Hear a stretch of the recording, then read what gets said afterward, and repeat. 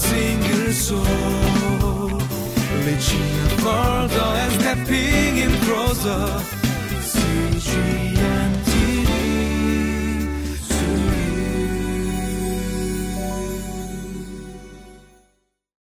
Welcome to Living Life. You know, today when you really want to focus on a particular subject, or maybe at work you want to focus on a particular assignment, what you do is you kind of, barricade yourself sometimes into that, into your particular, your area, your desk, your cubicle, and try to block out everybody else that keeps you from focusing and fixing your mind on what you have to get done. It's not that you don't exist and continue to function, but it's just that your mind now becomes kind of has a single-minded purpose of accomplishing the task or the work in which you need to get done.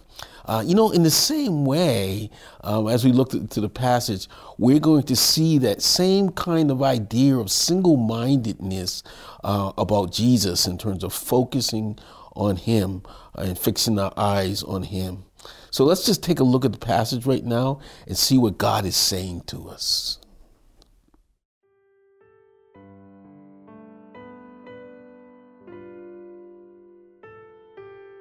Hebrews chapter 3, verses 1 through 11. Therefore, holy brothers and sisters who share in the heavenly calling, fix your thoughts on Jesus, whom we acknowledge as our apostle and high priest. He was faithful to the one who appointed him, just as Moses was faithful in all God's house.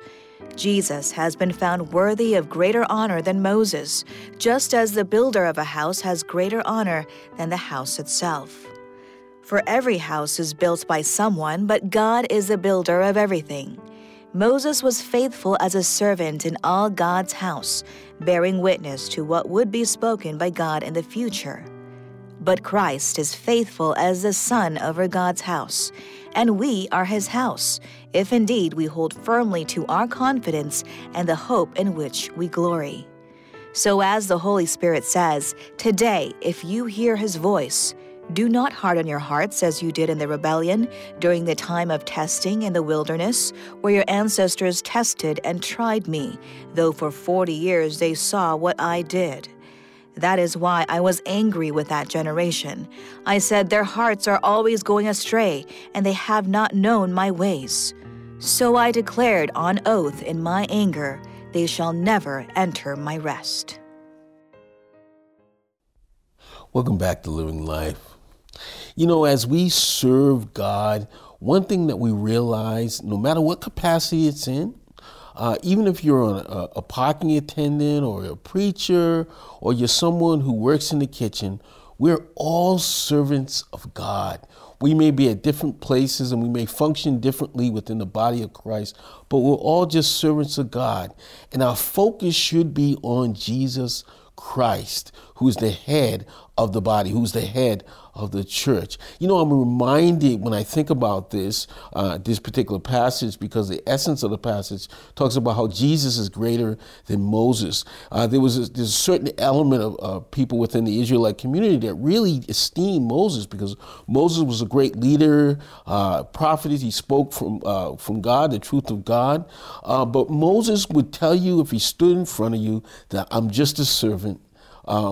Looking forward to what God was going to do through his son. I'm reminded of the Transfiguration, passage in Transfiguration, when Jesus takes Peter, James, and John up to the Mount of Transfiguration, and he's transfigured, and his clothes were shining like white, like lightning. And as they see Jesus transfigured, they also see Elijah and Moses speaking to each other, and then Jesus. And Peter, with his usual impetuous self, says, should we not build a shelter for Jesus, for you, Jesus, and for Elijah and for Moses? And at that moment, God speaks from him. The Father speaks from heaven, and he says, this is my son, my beloved son, in whom I love, in whom I am well pleased. And then here's the key words. He says, listen to him. And as those Peter, James, and John are on their faces, and as Jesus goes and touches them and they get up, no one else is present. No, not Moses, not Elijah, but only Jesus, because he's the one that we should be listening to. Now, it also reminds me of the scripture in Hebrews 1 verses 1 through 3, which talks about in times past, God spoke to us through the prophets. He spoke to us in many different ways and at many different times. But in these days, he speaks to us through his Son, Jesus Christ. And so really when we think of this passage, that's really what the writer of Hebrews is saying in this passage. We ought to fix our eyes on Jesus. We ought to fix and focus on him. He is the author and the finisher and the perfecter of our faith. Now, in this particular passage, in terms of fixing our eyes on Jesus, he's called an apostle and he's called a mediator or intercessor. Now, apostle meaning one who was sent, and we know Jesus was sent from heaven on a mission from God to rescue humanity. We also know that he's a mediator. He intercedes for us, and he interceded from heaven, and he always lives, the Bible says, he ever lives to make intercession for us as he stands at the right hand of God. Wow. And when you think of Jesus, and we compare Jesus to Moses or compare Jesus to any other great figure, biblical figure, we and everyone else would tell you, those other figures would just tell you, we're just servants. Jesus is a son, though, and the writer of Hebrews is trying to make this point. He says that the house of God has servants, and Moses was a faithful servant in the house of God, but he was not the son who is over the house forever. We become sons and daughters of God when we are adopted into God by believing the truth of Jesus Christ. But Jesus was a son over the house of God forever. Also, because of that, Jesus' word is final. He has the final word because he is the Son of God. Not only is his word final because the word, he is the final revelation of God in what he says and what he did, but we also see that his sacrifice for humanity was all sufficient. It was a perfect sacrifice. Nothing else needs to be done. Not Jesus plus works, not Jesus plus the law, but Jesus alone. Jesus came full of grace and truth. Moses came through the law. And Jesus, as we know, by introducing grace to us, is greater and more sufficient. We stand in his perfect grace today. Today can be your day to know him in that way.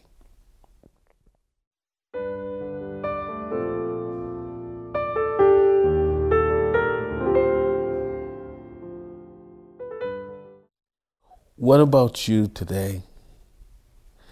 Is Jesus the last word in your life? Is his death sufficient for you? You can only know that if you have come to know him. I pray today, before this broadcast is over, that you will come to know him and know that he is the final word in your life, and that his death was not just sufficient for other people, but it was sufficient for you. Let's pray.